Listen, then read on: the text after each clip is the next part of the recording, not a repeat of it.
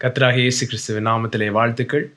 So பயத்தை குறித்து கடந்த ஃபியூ வீக்ஸாக பார்த்துட்ருக்கோம். இந்த மாதிரி செய்திகள்லாம் வந்து நீங்கள் திரும்ப திரும்ப திரும்ப திரும்ப கேட்கணும். ஏன்னா ஒவ்வொருத்தரையும் கேட்கும்போது ஒவ்வொரு இடத்துல லைட் அடிக்கும். ஏன்னா நிறைய கண்டென்ட் பேசுகிறோம். 1 hour பேசுகிறோன்னா ஏகப்பட்ட ஆஸ்பெக்ட்ஸ் வந்து இதில் காரியங்களை சொல்கிறோம். அதனால் எல்லாத்தையும் ஒரே ஷாட்டில் உள்வாங்கிறது கஷ்டம். ஸோ டிஃப்ரெண்ட் ஆஸ்பெக்ட்ஸ் வந்து டிஃப்ரெண்ட் டைமில் கிடைக்கும். ஆனால் அன்ஃபார்ச்சுனேட்டாக நிறைய பேர் வந்து ஃபஸ்ட்டு 15 நிமிஷத்தை மாத்திரம் கேட்டுட்டு விட்டுறாங்க. அப்படி பண்ணாதீங்க. முழுசாக கேளுங்க, திரும்ப திரும்ப கேளுங்க. அப்படி கேட்கும்பொழுது தான் இதோடைய ஃபுல் இம்பேக்ட் வந்து உங்களுக்கு கிடைக்கும். ஏன்னா நம்முடைய ஆழ் மனதின் நம்பிக்கைகள் வந்து மாற்றப்படணும்னா அது ரொம்ப அவசியம். இந்த பைபிள் ஆராய்ச்சி, வேத ஆராய்ச்சியில் பிரின்சிபல் ஆஃப் ஃபர்ஸ்ட் மென்ஷன் அப்படின்னு சொல்லுவாங்க. பிரின்சிபல் ஆஃப் ஃபர்ஸ்ட் மென்ஷன்னா என்ன அர்த்தம்னா, ஒரு வார்த்தை பைபிளில் முதல்ல எங்கே பயன்படுத்தப்பட்டிருக்கிறது, என்ன பின்னணியத்தில் பயன்படுத்தப்பட்டிருக்கு அப்படின்னு சொல்லி படிக்கும் பொழுது அதை குறித்ததான ஒரு விளக்கம் உண்டாகும், தெளிவு உண்டாகும் சொல்லி. அப்படி பார்த்தீங்கன்னா அந்த பயம் அப்படின்ற வார்த்தை முதல்ல வேதாகமத்தில் எங்கே வந்தது? ஆதியாகமம் 3ஆம் அதிகாரம் 10ஆம் வசனம். அதற்கு அவன், நான் தேவரீருடைய சத்தத்தை தோட்டத்தில் கேட்டு நான் நிர்வாணியாயிருப்பதினால் பயந்து. ரிசல்ட் என்னது? ஒளிந்து கொண்டேன். ஸோ இந்த ஒரு வசனத்தில் இது பாருங்க, 3:10, இது உலகத்தில் இருக்கிற மனுக்குணத்துடைய ப்ராப்ளத்தையே பிரித்து அப்படியே காட்டிடுது.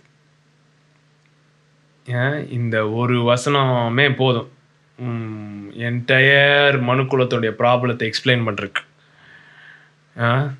என்னவா? தேவ சத்தத்தை கேட்டு நிர்வாணியாக இருப்பதினால் பயந்து ஒளிந்து கொண்டோம். இதுதான் ப்ராப்ளமே. ஆனால் பாருங்க, 2ஆம் அதிகாரம் 25ஆம் வசனத்தில், ஆதாமும் அவன் மனைவியாக இருவரும் நிர்வாணிகளாயிருந்தும் வெட்கப்படாதிருந்தார்கள். நிர்வாணிகளாயிருந்தும் வெட்கப்படாமல் இருந்தார்கள். So naked yet not ashamed. நிர்வாணிகளாயிருந்தும் வெட்கப்படவில்லை. இப்போ நிர்வாணியாக இருப்பதினாலே பயந்து. ஸோ பயம், வெட்கம், அப்புறம் ஹைடிங். ரிசல்ட் என்னது? ஒளிந்து கொள்ளுது. இது மூணும் எங்கேருந்து வருது? தேவனுடைய சத்தத்தை கேட்டு. பாருங்களேன், தேவனுடைய அதுக்கு முன்னாடி தேவனுடைய சத்தத்தை கேட்டால் டேடி அப்படின்னு ஓடி போய் கட்டி பிடிச்சிட்டு இருந்த ஆதாம் ஏவாள் இப்போ அதே சத்தத்தை கேட்ட உடனே அப்படின்னு சொல்லி பயந்து வெட்கம் நிறைந்து பயம் நிறைந்து ஒளிந்து கொண்டார்கள். ஸோ இப்படிப்பட்டதான ஒரு பயம், இப்படிப்பட்டதான ஒரு வெட்கம், இப்படிப்பட்டதான ஒரு ஒளிந்து கொள்ளுதல் கொண்டு வரும்படியாக தேவனுடைய சத்தம் இருப்பதில்லை. நல்லா கவனிச்சுக்கோங்க. என்னைக்கெல்லாம் தேவ சத்தம் இப்படிப்பட்ட ஃபீலிங்ஸை கொண்டு வருதோ, ஏதாவது ஒரு மெசேஜ் கேட்குறீங்களோ, ஏதோ வந்து கேட்கும் பொழுது இப்படிப்பட்டதான பயம், வெட்கம் வந்து ஒளிந்து கொள்ள மாதிரி நீங்கள் உங்களை பண்ண வைக்குதோ, அது தேவனுடைய சத்தம் அல்ல. அது என்ன சத்தம்? உம்முடைய சத்தத்தை கேட்டுனாலும் அவனுக்கு எது மூலமாக கேட்க ஆரம்பிச்சிருச்சு தேவனுடைய சத்தம்? அவனுடைய மனசாட்சியின் மூலமாக கேட்க ஆரம்பிச்சிருச்சு தேவ சத்தம். இப்போ மனசாட்சி மூலமாக ஃபில்டர் ஆகி வருது. மனசாட்சின்னா என்னங்க?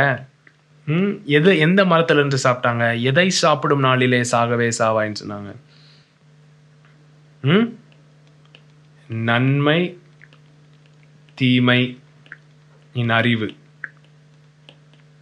இதை சாப்பிடாத, நன்மை தீமையின் அறிவை சாப்பிடாத, இதை சாப்பிடும் நாளில் சாகவே சாவாய்.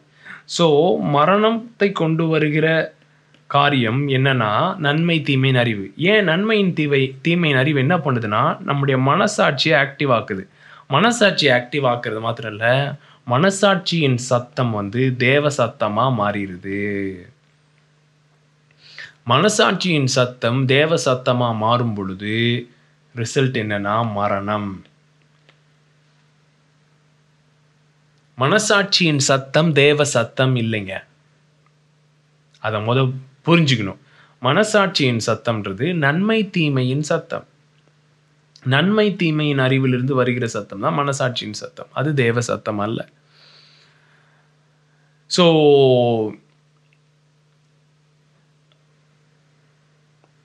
இதுக்கு ஆப்போசிட் பாருங்க. பயம் இல்லாமல், வெட்கம் இல்லாமல், ஒளியாமல் இருப்பது தான்.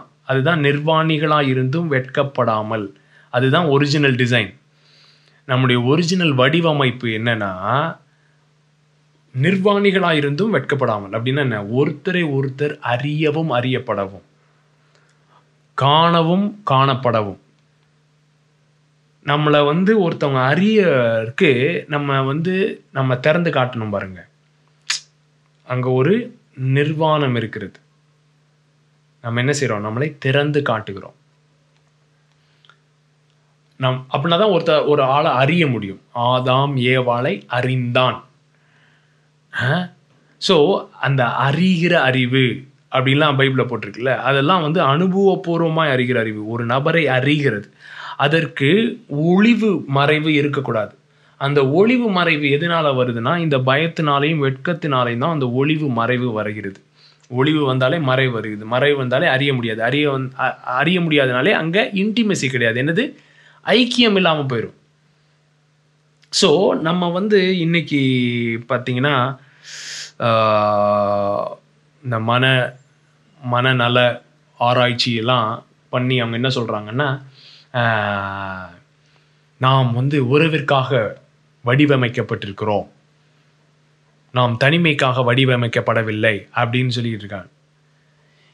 இதைத்தான் சுவிசேஷம் சொல்லுது. ஏன்னா நாம் உண்டாக்கப்பட்டதே உறவிலிருந்து உண்டாக்கப்பட்டிருக்கிறோம், உறவிற்காக உண்டாக்கப்பட்டிருக்கிறோம். பிதா, குமாரன், பரிசுத்த ஆவியானவர் என்ற உறவிலே நாம் உண்டாக்கப்பட்டிருக்கிறோம், உறவிற்காகவே உண்டாக்கப்பட்டிருக்கிறோம், உறவின் மூலமாக உண்டாக்கப்பட்டிருக்கிறோம். ஸோ நம்முடைய ஒவ்வொரு அணுவும், ஆவி, ஆத்மா, சரீரத்தில் இருக்கிற ஒவ்வொரு அணுவுமே எதற்காக வடிவமைக்கப்பட்டிருக்குன்னா உறவிற்காக வடிவமைக்கப்பட்டிருக்கிறது. ஸோ அந்த உறவிற்கு விரோதி, அந்த அப்படிப்பட்டதான கனெக்ஷனுக்கு விரோதி என்னது? பயம், வெட்கம். ஏன்னா அது நம்மளை ஒளிவுக்கு நேராய் தள்ளுகிறது. ஒளிவு மறைவுக்கு நேராய் தள்ளுறதுனால அது உறவை மேம்படுத்துகிறது இல்லை, உறவை என்ன செய்கிறது? கெடுக்கிறது, பாதிக்கிறது. ஸோ இப்படிப்பட்டதான பயம், வெட்கமும் தேவனுடைய பிரசன்னத்தில் இருந்து வர ஒரு பயம் இல்லை. தேவனுடைய பிரசன்னம் இப்படிப்பட்டதான பயத்தையும் வெட்கத்தையும் ஒளிந்து கொள்ளுதலையும் நிர்மூலமாக்குகிறதா இருக்குது. தேவனுடைய பிரசன்னம் இப்படிப்பட்ட பயத்தை. துரதிர்ஷ்டவசமாக என்னன்னா, இன்னைக்கு ஏகப்பட்ட பிரசங்கங்கள் அப்படிப்பட்டதான பயத்தையும் வெட்கத்தையும், தேவனுடைய சந்நிதிக்கு முன்பாக நம்ம இப்படி தலை குனிஞ்சு போக வைக்கிற மாதிரி காரியங்கள் வந்து, அது வந்து கர்த்தருடைய பயம், கர்த்தருக்கு பயப்படுகிற பயம் அப்படின்ற தலைப்புல பிரசங்கம் பண்ணப்படுகிறது. சத்தியம் அப்படின்ற தலைப்புல பிரசங்கம் பண்ணப்படுகிறது. சத்தியத்தை சத்தியமா பேசுவார் பிரதர்னா என்னன்னா, காட்டு கத்துவாருன்னு அர்த்தம். பயங்கரமா கத்துவாரு, பயங்கரமா ஜனங்களை பயம்படுத்துவாரு, கர்த்தருக்கு பயப்படுகிற பயத்துக்கு நேரா. ஐயோ, நல்லா கவனிங்க. பைபிள்ல 2 மரம் இருக்கு, 2 மலை இருக்கு.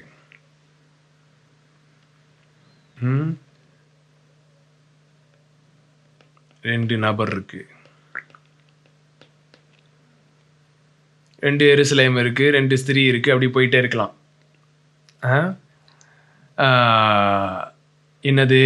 ஒன்று வந்து இது எல்லாமே மரணத்தை கொண்டு வரும், இது வந்து எல்லாம் ஜீவனை கொண்டு வரும். இது என்னது? நன்மை தீமையின் அறிவு. நன்மை தீமையின் அறிவு.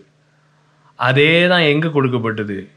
சீனாய் மலையினிலே இறங்கி வந்தவரே அப்படின்னு சொல்லி பாட்டு பாடிட்டு இருக்கோம் தெரியாம.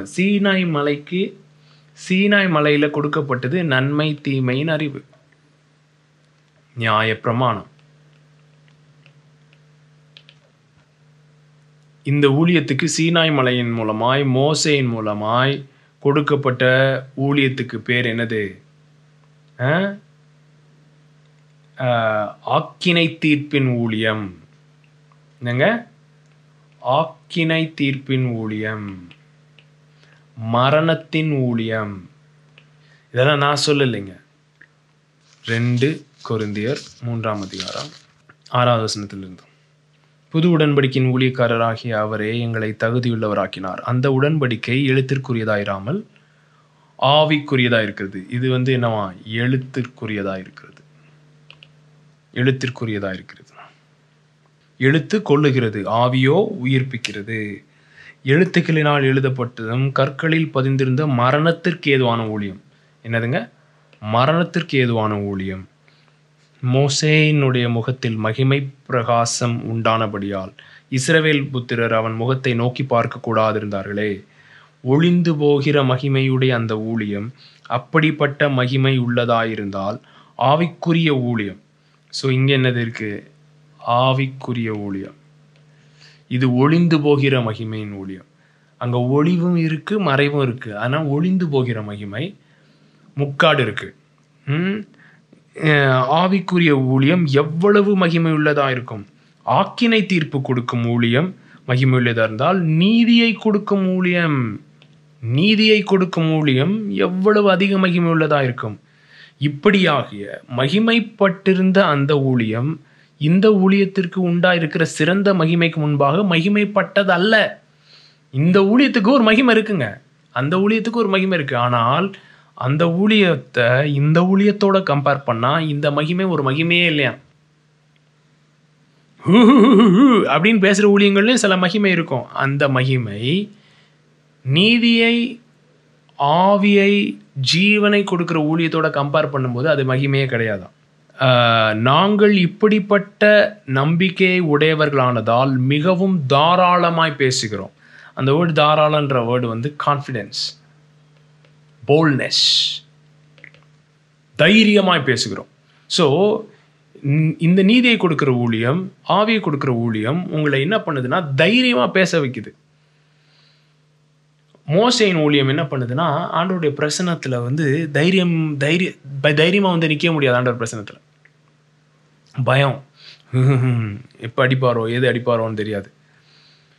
ஏன்னா அது மனசாட்சியின் சத்தத்தை தேவ சத்தமாய் சொல்லுகிற ஊழியம்.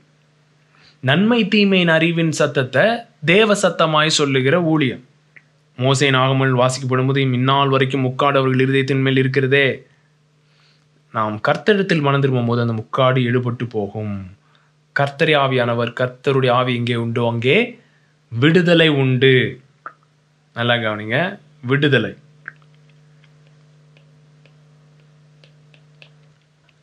விடுதலை எதிலிருந்து விடுதலை? ரோமர் 8ஆம் அதிகாரம் 15ஆம் வசனம். அந்தப்படி திரும்பவும்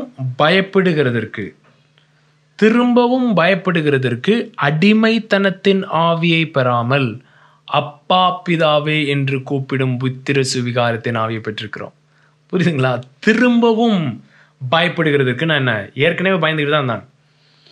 ஸோ இந்த ஊழியம், பழைய ஏற்பாட்டின் ஊழியம், மனசாட்சியின் ஊழியம், நன்மை தீமையின் அறிவினாலே வருகிற ஊழியம் என்ன பண்ணுதான்?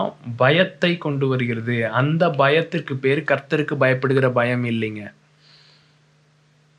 அது ஆதாமின் மூலமாய் வந்த பயம், மரணத்திற்கு ஏதுவான பயம், மனசாட்சி குற்றப்படுத்துகிறதுனாலே வருகிற பயம். ஸோ திரும்பவும் பயப்படுறதுக்குன்னா புதிய உடன்படிக்கையிலையும் திரும்ப அதே மாதிரி பயந்துட்டு இருந்தீங்கன்னா புதிய உடன்படிக்கைக்கே மீனிங் இல்லை அப்படின்றதுக்கு தான் சொல்றார். திரும்பவும் பயப்படுகிறதற்கு நீங்கள் அடிமைத்தனத்தின் ஆவியை பெறாமல்,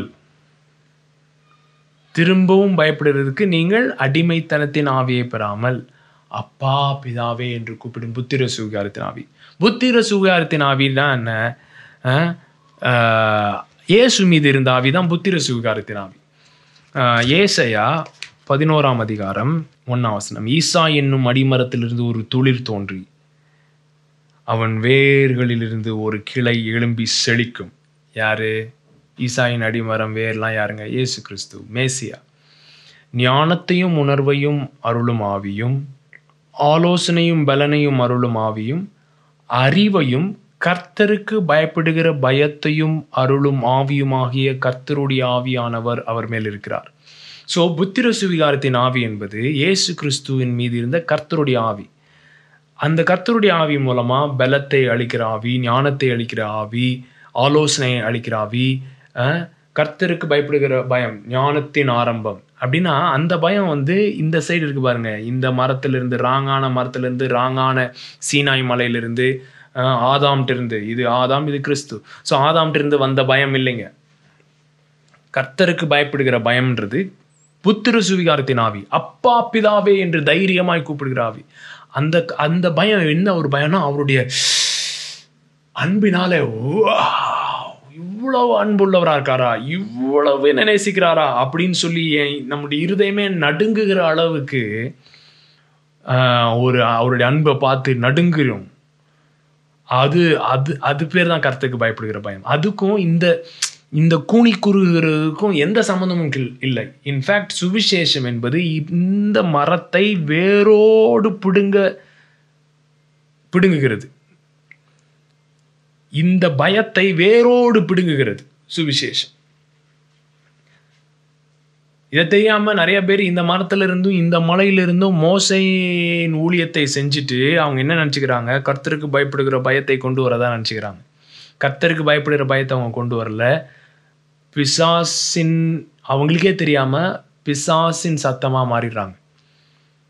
ஏன்னா குற்றம் சாட்டுகிறவன், அக்யூசர் ஆஃப் த பிரதரன், சகோதரர்களை குற்றம் சாட்டுகிறவன் பிசாசானவன். ஸோ குற்றப்படுத்துகிற ஊழியம், ஆக்கினை தீர்ப்பு கொடுக்கிற ஊழியம், அது தேவனுடைய ஆவியின் ஊழியம் அல்ல. பாவத்தை குறித்தும் பேசுவாரு. பரிசுத்தப்பட்டிருக்கு, பாவத்தை குறித்து பேசுவாரு, கண்டிப்பா பேசுவாரு. அதை எப்படி பேசுவாருன்னு நான் இப்ப சொல்ல போறேன். ஆனா முதல்ல நீங்க என்ன புரிஞ்சுக்கணும்னா, இப்படிப்பட்டதான பயம் தேவன்ட்டு வருகிற பயம் அல்ல, கர்த்தரிட்டு வருகிற பயம் அல்ல. இது நிறைய தடவை படிச்சிருக்கோம். 1 யோவான் 4:17 16 படிப்போம். தேவன் நம்மேல் வைத்திருக்கிற அன்பை நாம் அறிந்து விசுவாசித்திருக்கிறோம். தேவன் அன்பாகவே இருக்கிறார். அன்பில் நிலைத்திருக்கிறவன் தேவன் நிலைத்திருக்கிறான், தேவனும் அவனில் நிலைத்திருக்கிறார். நியாய தீர்ப்பு நாளிலே நமக்கு தைரியம் உண்டாயிருக்கத்தக்க அன்பு நம்மிடத்தில் பூரணப்படுகிறது.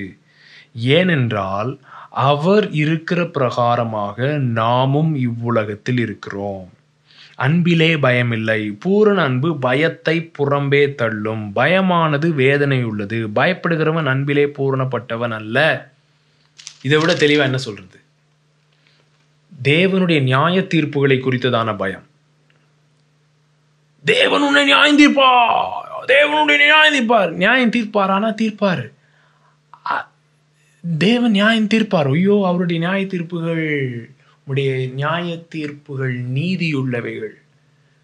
உடைய நியாய தீர்ப்புகளை குறித்து மகிழ்ச்சி அடைகிறேன், சந்தோஷம் அடைகிறேன், களி கூறுகிறேன் அப்படின்னு சொல்றான் சங்கீதக்காரன். பழைய உடன்படிக்கையில் இருந்துக்கிட்டு அவனுக்கு இருந்த வெளிப்பாடு நம்ம மக்களுக்கு இல்லாமல் போயிடுச்சு பாருங்க. நியாய தீர்ப்பு நாளிலே தைரியம் உண்டா இருக்கத்தக்கதாக அன்பு நம்மிலே பூரணப்பட்டிருக்கிறது. ஸோ பயத்தை புறம்பே தள்ளுது. இந்த பயம் அப்படியே இந்த கூனி குறுகிற பயம், வெட்கத்தை கொண்டு வருகிற பயம், நிர்வாணிகளாக இருக்கிறதுனாலே அவர்கிட்ட போய் ஓப்பனாக இருக்கலாங்க. அவர்கிட்ட போய் ஓப்பனாக இருக்கலாம். என்ன ப்ராப்ளம்னு சொல்கிறேன் பாருங்க. இந்த பயம் எங்கேருந்து வருதுன்னு சொன்னேன்? நன்மை தீமை அப்படின்னு சொல்லி பிரிச்சிடுறோம். Good bad. இது நல்லது, இது கெட்டதுன்னு பிரிச்சிடுறோம். ஸோ இப்போ பயம் என்னது? கெட்டது. அப்புறம் வெட்கம், அவமானம், அந்த ஃபீலிங், உணர்ச்சி, பயம்ன்ற உணர்ச்சி கெட்ட உணர்ச்சி. வெட்கம் அது கெட்ட உணர்ச்சி. கோபம் அது கெட்ட உணர்ச்சி. அப்புறம் என்னது? கவலை, அங்கலாய்ப்பு,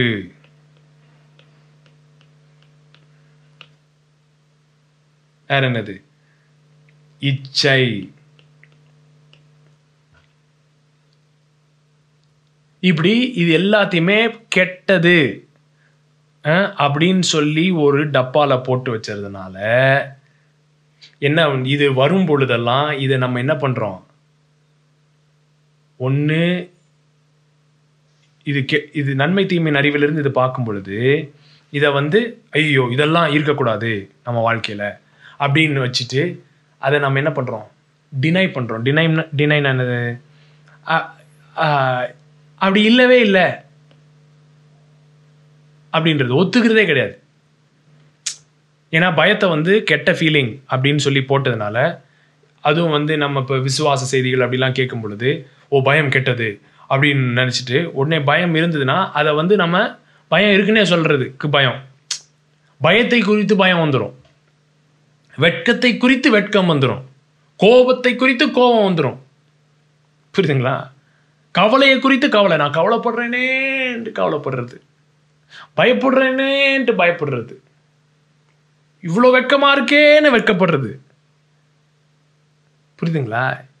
ஏன்னா இதை கெட்ட ஃபீலிங், இதெல்லாம் தீமையான ஃபீலிங் அப்படின்ற டப்பால நம்ம போட்டு வச்சிருக்கிறதுனால இதெல்லாம் இதை பார்க்கறதுக்கே நம்மளால முடியல. எதுக்கு, எங்கேருந்து பயம் வருது, எங்கேருந்து வெட்கம் வருது அப்படின்னு சொல்லியே பார்க்கவே முடியல. அதனால இதை நம்ம என்ன பண்ணுறோம்? தட்டி கழிக்கிறோம். இல்லைன்னா இது இந்த ஃபீலிங் வந்தோடனே ஒரு லைட்டாக பயம் வந்தோடனே ஏதோ வேற ஏதோ பண்ணுறோம். ஓரி பாபா பாபா பாபா பாபா அப்படின்றது, இல்லைன்னா 4 வசனத்தை சொல்கிறது. அதெல்லாம் திரும்ப பயத்துலேருந்து தான் வருது பாருங்கள். அதை ரூட் அட்ரஸ் பண்ணுறது இல்லை, அதை அமுக்கி வைக்கிறது. அது அப்படியே பொங்கி பொங்கி வரும்போது மேலே டப்பா மேலே உட்காந்துக்கிறது, உள்ளே போட்டு மூடி வைக்கிறது. அதனால இந்த காரியங்கள் போகாது, இந்த காரியங்கள் போகாது. நம்ம பாவம் பாவம் பாவம்னு சொல்கிறோம் பாருங்க. பாவம் பாவம் சொல்லும் போது இந்த ஃபீலிங்லாம் இருக்குது, இந்த ஃபீலிங் இருக்குது. இந்த ஃபீலிங்கை நம்ம டீல் பண்ணுறதுக்கு செய்கிற காரியங்கள் தான் பாவங்கள். ஒவ்வொருத்தங்க ஒவ்வொரு விதமாக இதை டீல் பண்ணுவாங்க. ஒருத்தன் தண்ணி அடிப்பான், ஒருத்தன் சிகரெட் அடிப்பான், ஒருத்தன் ஜெபம் பண்ணுவான், ஒருத்தன் ஊழியம் செய்வான். இதெல்லாம் டீல் பண்ணுறதுக்கு. ஆனால் இது கீழே டீப்பராக சில வேர்கள் இருக்கு, ஆழ் நம்பிக்கைகள். இந்த பயத்திற்கு, வெட்கத்திற்கும், கோபத்திற்கும், கவலைக்கும், அங்கலாய்ப்புக்கும், இச்சைக்கும் கீழே சில வேர் இருக்குங்க. அது ஆழ் நம்பிக்கைகள்ல இருக்கு, ஆழ் மனதின் நம்பிக்கைகள்ல இருக்கு. அது எப்படிப்பட்டதான நம்பிக்கைகள்னா, நான் அல்ல, நான் போதுமானவன் அல்ல அப்படின்றது தான் அநேக உணர்ச்சிகளுக்கு வேறாக இருக்கிற ஒரு ஆழ் நம்பிக்கை.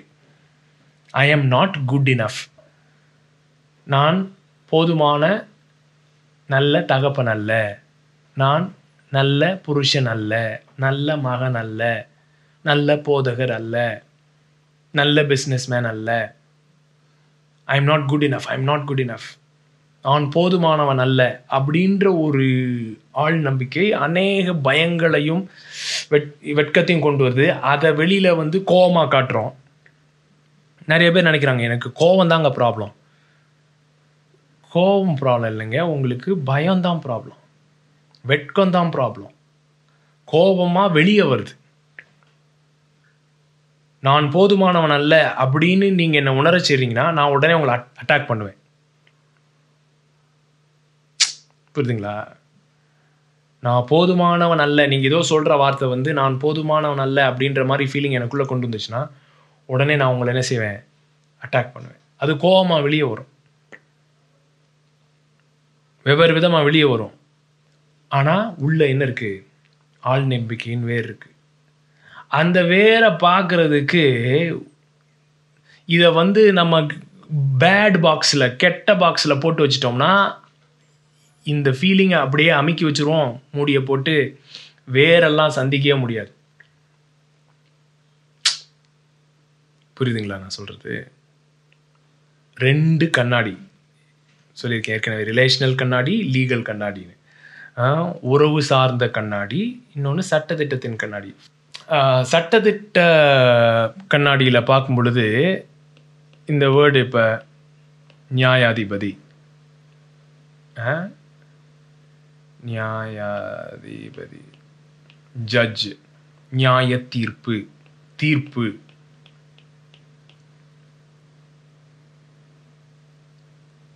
பார்த்தீங்கன்னா உறவு சார்ந்ததில் வந்து அது என்ன கண்ணாடினா தெரப்பியூட்டிக். தெரப்பியூட்டிக்னா சுகம். இப்போ டாக்டர் இருக்கார்ல, மெடிக்கல் டாக்டர், அவரும் நம்ம பாடியை ஜட்ஜ் தான் பண்ணுறாரு. கோர்ட்டில் ஜட்ஜ் வந்து நன்மை தீமை அறிவில் சட்டத்திட்ட அடிப்படையில் நம்மளை என்ன பண்ணுறாரு? ஜட்ஜ் பண்ணுறாரு. டாக்டர் வந்து நமக்கு உண்டார சிம்டம்ஸை வச்சு இது எதனால நமக்கு என்ன கொடுக்குறாரு? சிகிச்சை கொடுக்குறாரு. அந்த சிகிச்சையில் எதுவும் இன்வால்வ்டு, ஜட்ஜ்மெண்ட்டும் இன்வால்வ்டு. வந்து என்ன பண்ணார்? டெஸ்ட் ரன் பண்ணுறாரு. என்னென்ன இதெல்லாம் எப்படி இருக்குது அப்படின்றது ஜட்ஜ்மெண்ட். ஒரு டாக்டர் வந்து இன்னொரு டாக்டர்கிட்ட கால் பண்ணி கேட்பாரு, நீங்கள் இந்த கேஸை எப்படி ஜட்ஜ் பண்ணுறீங்க? இதுலேயும் பாருங்கள், கேஸுன்ற வேர்டு தான் யூஸ் பண்ணுவாங்க, இங்கேயும் கேஸுன்ற வேர்டு தான் யூஸ் பண்ணுவாங்க. டாக்டர் அந்த கேஸை முடிச்சு இந்த கேஸுக்கு வருவார். கேஸு தான், ஆனால் அந்த கேஸு கோர்ட்டில் கேஸுன்றது வேறு, ஆஸ்பத்திரியில் கேஸுன்றது வேறு. அங்கே ஃபைலு சட்டத்திட்ட அடிப்படையில் இருக்கும், இங்கே வேறு விதத்தில் இருக்கும். அங்கே வந்து தீர்ப்பு வந்து தண்டனையாக இருக்கும். இங்கே தீர்ப்பு என்னவா இருக்குது? தண்டனையாக இருக்குது. இங்கே தீர்ப்பு சிகிச்சையாக இருக்குது, சுகத்திற்கு ஏதுவான சிகிச்சையாக இருக்கிறது. ஸோ தேவன் நியாயாதிபதியாக இருக்கிறாரு, நியாய தீர்ப்பு வழங்குவாருன்னா டாக்டர் மாதிரி வியாதியஸ்தனுக்கே வைத்தியம் தேவை அப்படின்னு இயேசு சொல்கிறார். ஸோ அவருடைய நியாய தீர்ப்புகள் நம்முடைய சுகத்திற்கு ஏதுவானவைகள். ஒரு எலும்பு உடஞ்சிருச்சுன்னா அந்த டாக்டர் வந்து அதை பார்த்துட்டு ஸ்கேன் பண்ணி இது பண்ணி ஒரு ஜட்ஜ்மெண்ட், ஓகே இப்படி ஆயிருக்கு, இதனால் ஆயிருக்கு, ஸோ இதுக்கு இப்படி பண்ணால் சரியாகும். ஸோ அவருடைய தீர்ப்புகள் சுகத்திற்கு ஏதுவானவைகள். ஸோ நம்ம இப்போ வந்து இதில் வந்து இப்போ பயம் இருக்குது, வெட்கம் இருக்குது, கோபம் இருக்குன்னா அதை நம்ம அவர்கிட்ட கொண்டு போய் காட்டுறோம் பாருங்க. அதுதான் சங்கீதம் 139 எப்படி போட்டிருக்கு? 139 கடைசி 2 வசனம். தேவனே என்னை ஆராய்ந்து என் இருதயத்தை அறிந்து கொள்ளும், என்னை சோதித்து என் சிந்தனைகளை அறிந்து கொள்ளும். வேதனை உண்டாக்கும் வழி என்னிடத்தில் உண்டோ என்று பார்த்து நித்திய வழியிலே என்னை நடத்தும். இதில் இங்கே பாருங்களேன், புரியுதுங்களா? இதில் வந்து குட் அண்ட் பேட் இதை வந்து அப்படி போடாமல் இது என்ன ஃபீலிங்கோ இதை அப்படியே கொண்டு போய் ஆண்டவர்கிட்ட என்ன ஜட்ஜ் பண்ணுங்க, என் இருதயத்தை ஆராய்ந்து பாருங்க, ஏன் இந்த பயம் இப்படி வருது அப்படின்னு சொல்லுங்க ஏசப்பா. ஏன் இப்போ இச்சை வருதுங்க, இச்சையான ஒரு தாட் வருது. இச்சையான தாட் வந்தோடனே ஐயோ நம்மளே ஒரு பாஸ்டர், நமக்கு இப்படி இச்சை வருது அப்படின்னு நீங்கள் அமுக்குனீங்கன்னா இச்சை வந்து கொஞ்ச நாளில் பச்சையாக வெளியே வரும். வெளியில் வரும் பொழுது அது ரொம்ப வேற விதமாக போயிடும் கதை. இச்சை வருதுன்னா உங்கள் இருதயம் எதையோ கம்யூனிகேட் பண்ண ட்ரை பண்ணுதுன்னு அர்த்தம். பயம் இருக்குன்னா உங்கள் இருதயம் எதையோ கம்யூனிகேட் பண்ண ட்ரை பண்ணுது, ஏதோ சொல்ல விரும்புது.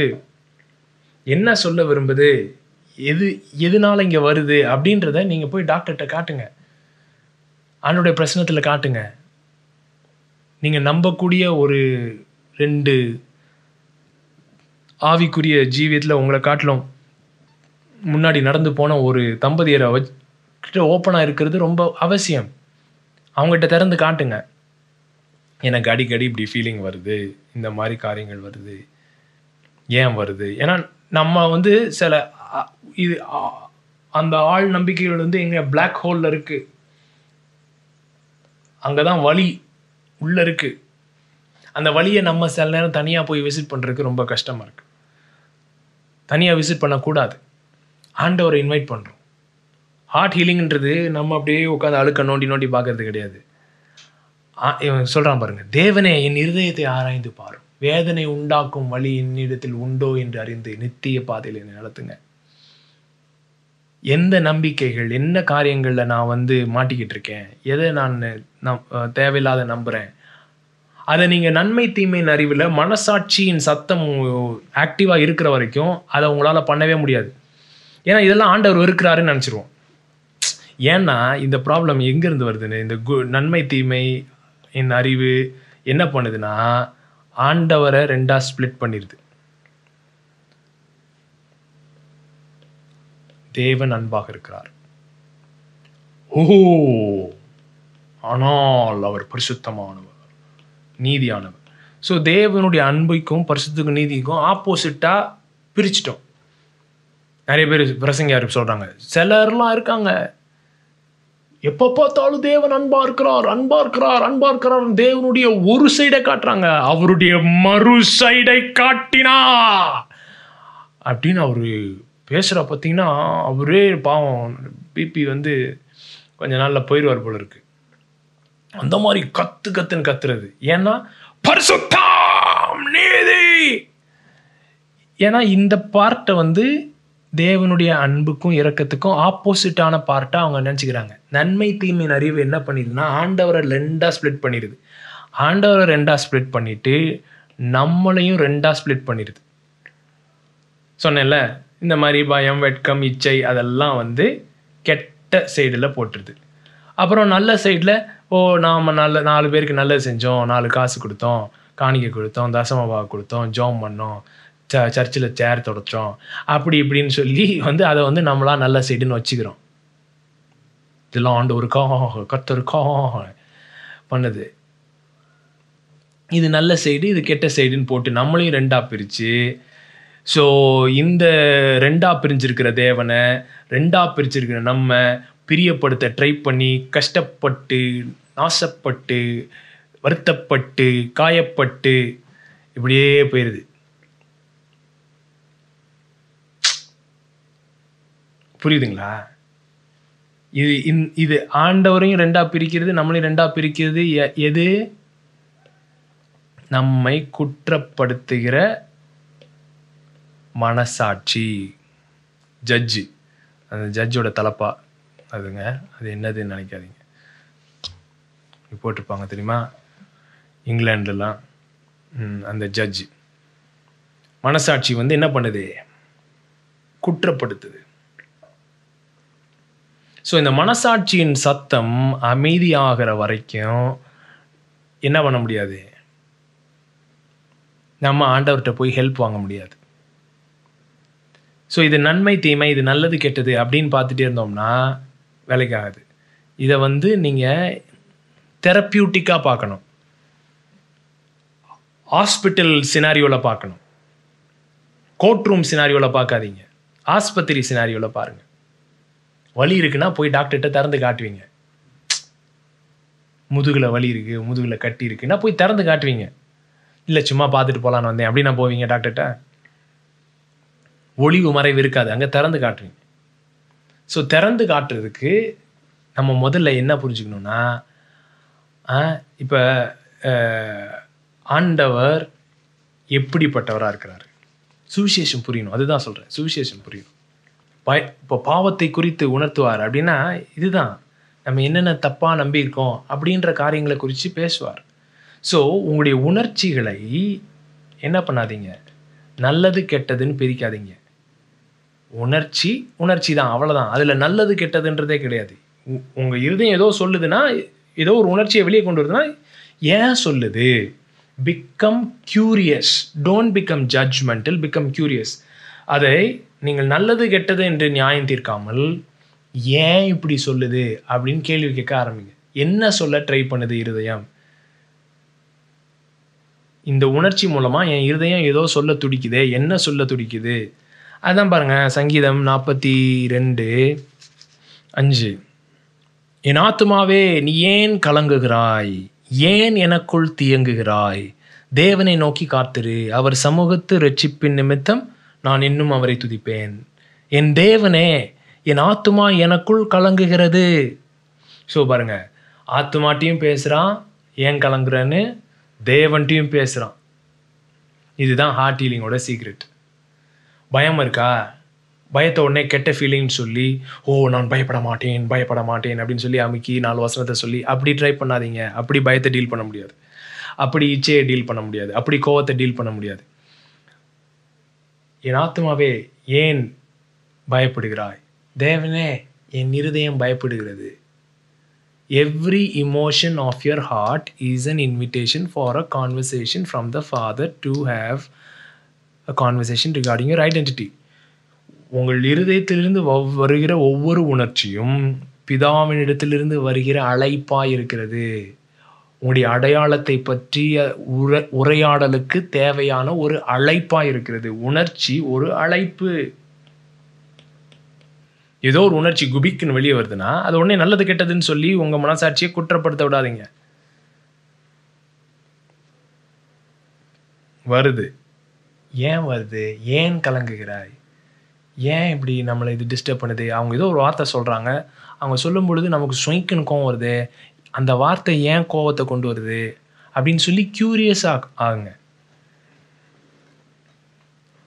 அப்படி கியூரியஸ் ஆகும்போது பரிசுத்தர் சொல்லுவார், இல்லை அவன் அப்படி மூஞ்ச திருப்பின உடனே ஏன் உனக்கு இப்படி வந்துச்சுன்னா நீ அதை இப்படி இன்டர்பிரேட் பண்ற. See, we are all meaning making machines. Meaning making மெஷின்ஸ்னா என்ன?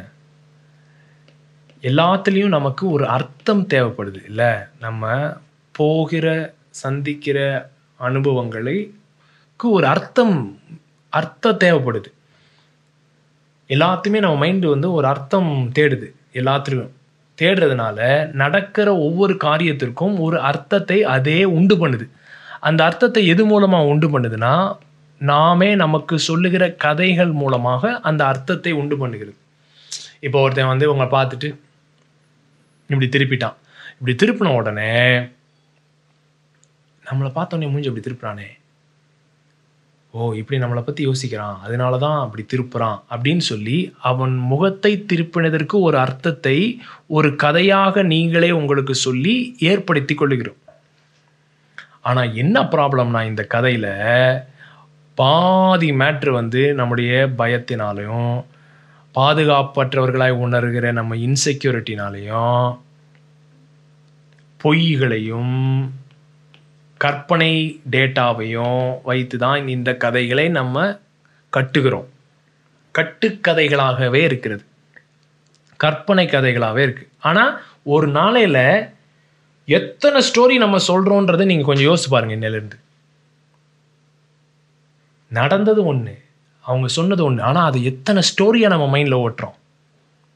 நடக்க போகிறத ஸ்டோரியாக மைண்டில் ஓட்டிக்கிட்டே இருக்கோம். நாளைக்கு இவன்கிட்ட போய் சொன்னால் அவன் இப்படி சொல்லுவான், அப்படி சொன்னால் இப்படி சொல்லணும், அப்படி சொன்னால் இப்படி சொல்லணுன்ட்டு எவ்வளோ மேப் பண்ணுறோம் பாருங்கள் மைண்டு. ஏன்னா நரேட்டிவ், கதை கதை கதை கதை கதை. அந்த கதை எங்கே உட்காந்துக்கிட்டு இருக்கு? நான் அல்ல அப்படின்ற ஒரு ஆழமான நம்பிக்கையிலிருந்து வேர் கொண்டிருக்கிறது. ஸோ இப்படிப்பட்ட காரியங்களில் நம்முடைய அந்த நல்ல கவனிங்க, நீங்கள் கதையை இது நான் என் மனதிலே சொல்லிக் கொள்ளுகிற கதை, இது நானே எனக்கு சொல்லிக்கிறேன், நான் தான் இப்படி யோசிக்கிறேன், இப்படி நடந்ததை நான் இப்படி அர்த்தத்தை கொண்டு வரக்காக நான் இப்படி யோசிக்கிறேன் அப்படின்றத நீங்கள் புரிஞ்சுக்கிட்டீங்கன்னு வச்சுக்கோங்களேன். நீங்கள் கதை சொல்கிறீங்க அப்படின்றது உங்களுக்கு தெரிஞ்சுக்கிட்டுச்சுன்னா உங்களுடைய கதையின் முடிவை நீங்கள் எழுதலாம். புரியுதுங்களா? இது நான் எனக்கு சொல்லிக் கொள்ளுகிற என்னுடைய கதை, இட் இஸ் மை ஸ்டோரி அப்படின்றது. If you have own your story you can write its ending. நீங்கள் அந்த ஸ்டோரியை இது நான் சொல்கிற கதை, இப்போ இப்படி பார்த்துட்டு போயிட்டான், எல்லாம் பார்க்காம போயிட்டான், இல்லாட்டி ஏதோ ஒன்று சொல்லிட்டான், ஸோ இதை நான் இப்படி எனக்கு சொல்கிறேன் அப்படின்னு எனக்கு புரிஞ்சுக்கிச்சுன்னா அதோடைய முடிவை நான் எழுதலாம். ஏன்னா அது என் ஸ்டோரி, நான் அதை எப்படினாலும் திருப்பலாம். நான் என் ஸ்டோரியை ஓன் பண்ணலன்னு வைங்களேன், நான் என் ஸ்டோரியை ஓன் பண்ணலைன்னா அந்த ஸ்டோரி என்னை ஓன் பண்ணிடும். அந்த கதைக்கு நான் அடிமையாகிறேன். இப்படி கதை ஓடுது என் மைண்டில் அப்படின்ற மேட்ரு எனக்கு தெரியலன்னு வச்சுக்கோங்களேன், அந்த கதைக்கே நான் அடிமையாயிடுறேன். அது என்னுடைய நிஜமாய் மாறுகிறது. கதை என்னுடைய நிஜமாய் மாறுகிறது. அப்புறம் அந்த நிஜம் வந்து என்னது, உறவுல பிளவுகளை ஏற்படுத்துகிறது. அப்புறம் அந்த உறவுல பிளவை ஏற்படுத்தினால வலி வருது. அந்த வலியை சமாளிக்க திரும்ப கதை சொல்கிறோம். அந்த கதையே நம்முடைய நிஜமாக மாறுது. புரியுதுங்களா எப்படி மாட்டிக்கிறோன்னு? ஸோ இப்போ நமக்கு ஒரு நல்ல ஃப்ரெண்டு தேவைப்படுது. டேய், ஏன் இப்படி யோசிக்கிற, எதனால இப்படி யோசிக்கிற அப்படின்னு 4 கேள்வி கேட்க வேண்டியது இருக்குது நம்ம கதையை. ஸோ அவங்க வந்து நம்ம ஃபீலிங்கை நம்ம ட்ரஸ்ட் பண்ணுறதை காட்டிலும் அவங்கள நம்ம ட்ரஸ்ட் பண்ணாதான் அவங்கள நம்ம கதையை கேள்வி கேட்கவே விடுவோம். இல்லைன்னா அவங்க கதையை கேள்வி கேட்கறதுக்கு நம்ம ஒரு கதை சொல்லிடுவோம். புரியுதுங்களா? எவ்வளோ தைரியம் இருந்தால் நான் என்கிட்ட எப்படி ஒரு கேள்வி கேட்டுருவான் அப்படின்னு. ஸோ நம்ம ஃபீலிங்கை நம்புறதை காட்டிலும் இன்னொரு நம்புகிற ஒரு ஆள் நமக்கு மிகவும் அவசியம்.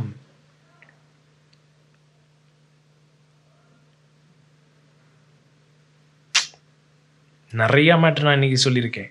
ஏகப்பட்ட திறவுகோள்கள் கொடுத்துருக்கேன் உங்களுடைய ஹார்ட் ஜேர்னிக்கு. இதை திரும்ப திரும்ப திரும்ப திரும்ப கேளுங்க.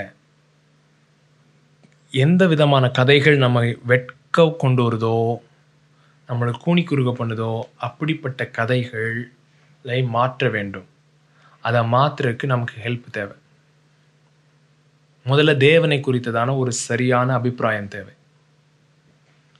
2 தீமோத்தேயு 1:7 எல்லாருக்கும் தெரிஞ்ச வசனம். 2 தீமோத்தேயு 1:7.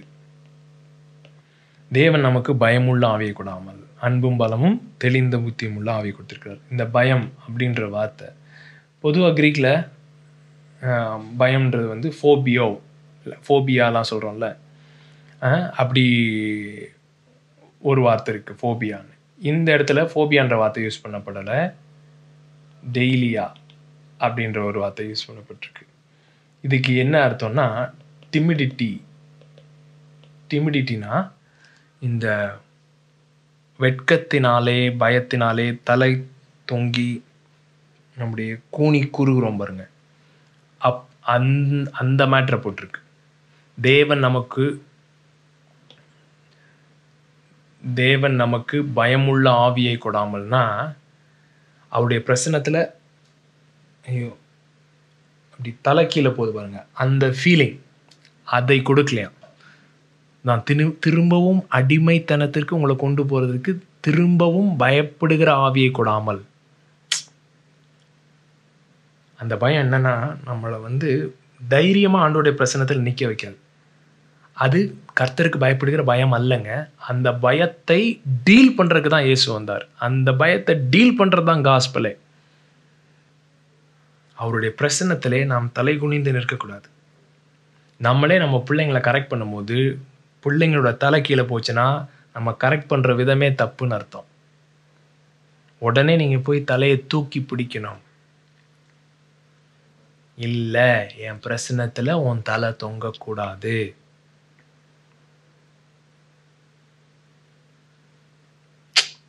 ரொம்ப முக்கியம்.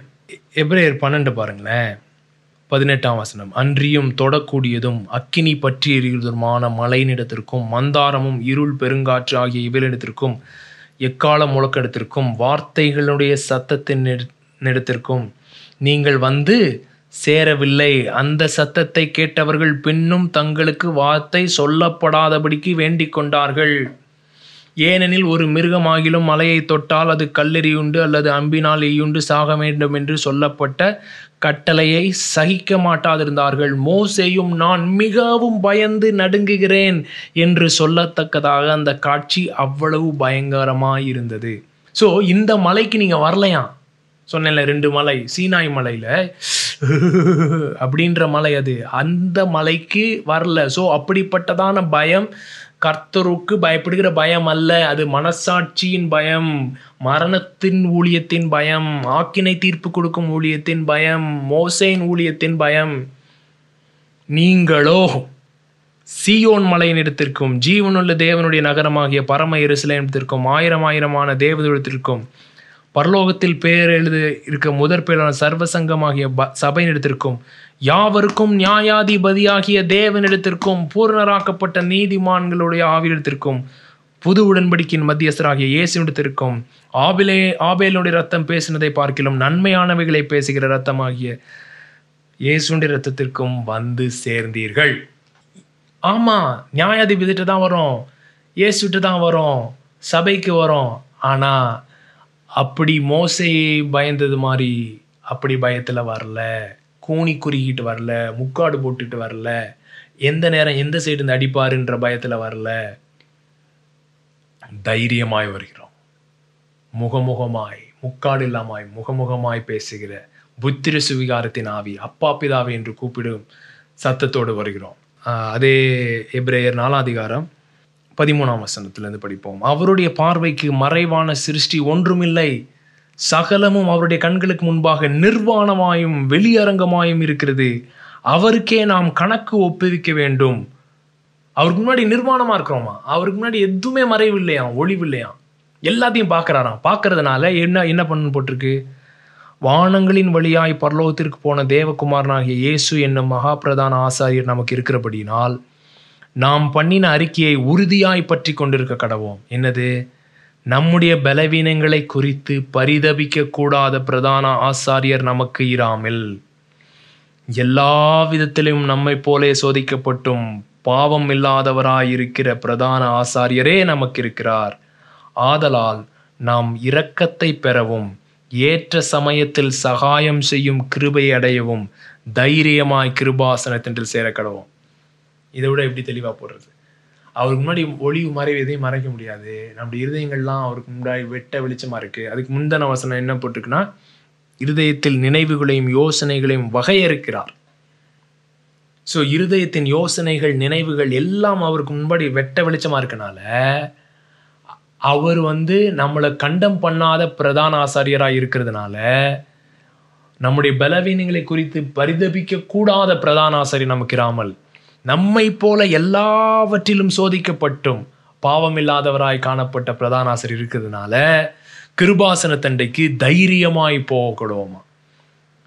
ஏன்னா ஹெல்ப் கேட்குறோமா, சகாயம் கேட்குறோமா. ஏற்ற சமயத்தில் சகாயம் செய்யும் கிருபையை அடையவும், to receive grace and help in the time of need. So உங்கள் இருதயம் குபீர்னு ஏதோ ஒரு ஃபீலிங் கொண்டு வருதுன்னா கொண்டு போங்க, பேசுங்க. அவர் இருதயத்தை வகையறுக்கிறவர். இன்டென்ட் சொல்லுவார், இந்த மேட்ருனால தான், இந்த இதை நீ பிலீவ் பண்ணுறதுனால தான் இந்த இமோஷன் குபிக்குன்னு வந்துக்கிட்டே இருக்கு அப்படின்னு சொல்லி டாக்டர் மாதிரி டீல் பண்ணுவார். இறங்கி ரூட்டை டச் பண்ணுவார், ஹீலிங் கொண்டு வருவார், சுகத்தை கொண்டு வருகிறார். இதுதான் நான் திரும்ப திரும்ப சொல்லியிருக்கேன். சபை ஆராதனைன்றது இந்த மாதிரி இருதயத்துக்குள்ளே ஓடுற நிறைய மேட்ரை வெக்கம் இல்லாமல் பேசுகிற ஒரு இடமா இருக்கணும். வந்துட்டு 4 வேகமாக பாடுற பாட பாட்டிட்டு, ஸ்லோவாக பாடுற பாட பாட்டிட்டு, யாராவது உட்காந்து பேசுகிறத கேட்டுட்டு நம்ம இருதயத்தில் இருக்கிறதையும் வெளியே சொல்ல முடியாமல் இப்படி இருக்கும் பொழுது அது பேர் சபை கிடையாது. அது ஒரு டீச்சிங் சென்டர், அவ்வளோதான். அது ஒரு மீட்டிங் பிளேஸ். சபை என்பது உறவு சார்ந்ததாய் இப்படிப்பட்ட இருதய ஒருவருக்கொருவர் வெளிச்சத்திலே நடக்கிற ஒரு சமுதாயமாக இருக்க வேண்டும். தேவனுடைய சத்தத்தை கேட்டு பயந்து ஒழிகிற இடமா இல்லாமல் தேவனுடைய சத்தத்துக்கு இருதயத்தை திறந்து காட்டி இதுதான் ஓடிட்டுருக்கு, எனக்கு ஹெல்ப் வேணும் அப்படின்னு கேட்கக்கூடிய ஒரு இடமா இருக்கணும்.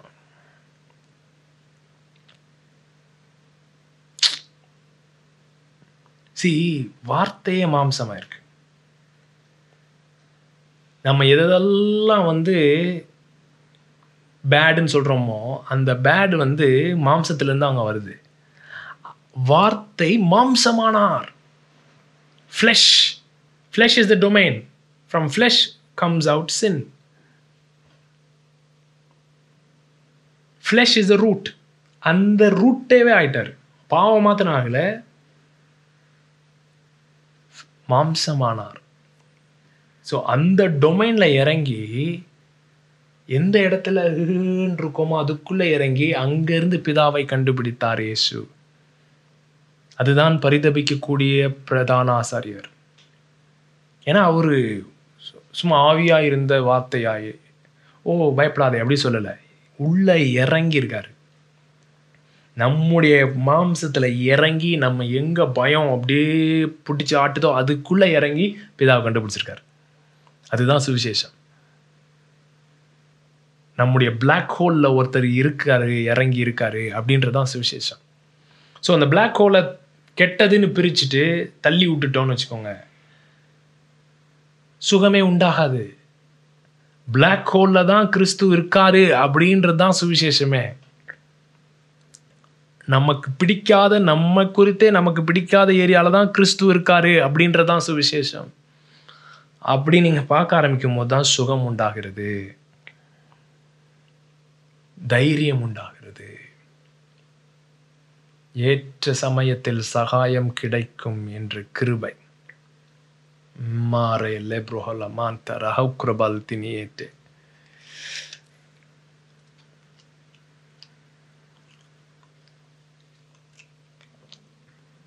தேவனே என் இருதயத்தை ஆராய்ந்து பாரும்,